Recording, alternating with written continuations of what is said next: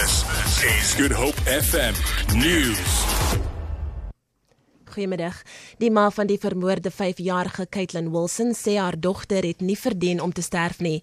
Kaithlyn se liggaam is Sondag na 'n uitgebreide soektog op 'n plaas in Riebeek Wes gevind. 2 verdagtes het vlugtig in die Mawisbury Landdroshof in die Swartland verskyn in verband met die moord. Die saak is tot aanstaande Dinsdag uitgestel vir verdere ondersoek. Kaithlyn se ma, Ivan Wilson. Ek voel ek nie gelukkig oor van my kind verdien dit nie op so 'n manier om vir haar so seer te maak nie. En sy verdien om so dood te gaan nie. Die onafhanklike kommunikasie-owerheid van Suid-Afrika sê daar is geen regverdiging vir die buitensporige tariewe wat selfoondiensverskaffers vra vir data buite 'n databondel nie. Die bestuur van Oukousa het voor die parlement se gekose komitee oor kommunikasie en openbare ondernemings oor die vermindering van die koste van kommunikasie verskyn. Parlementslede het gehoor dat data binne 'n databondel tussen 2 en 6 sent kos, terwyl die kostes van data buite 'n databondel tot meer as R2 kan styg.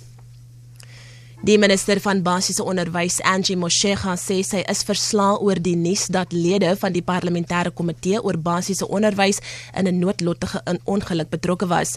'n Parlementslid is dood en 3 ander is beseer toe die motor waarin hulle was in Parel omgeslaan het. Hulle was vanoggend onderweg om skole te besoek toe die ongeluk gebeur het. Motshekga het haar meegevoel met die naasbestaandes van die oorledene betuig. Die ANC in die parlement het intussen die naam bekend gemaak van die parlementslid wat in die ongeluk dood was. Timothy Khoza was 'n lid van die ANC in Mpumalanga.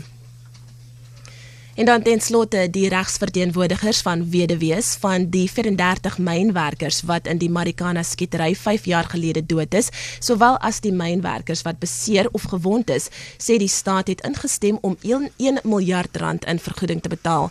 Minstens 325 eise is ingedien in verband met die verlies aan 'n broodwinner, beserings en onwettige aanhouding. 'n Advokaat vir die slagoffers, Andries Nkome, sê hulle is nog besig met samesprekings met die regering om te bepaal hoeveel spesifieke eisers betaal moet word. Nkome sê hulle wil hê dat die begunstigdes so gou moontlik betaal moet word. Vir Good Hope FM News, ek is Leanne Williams.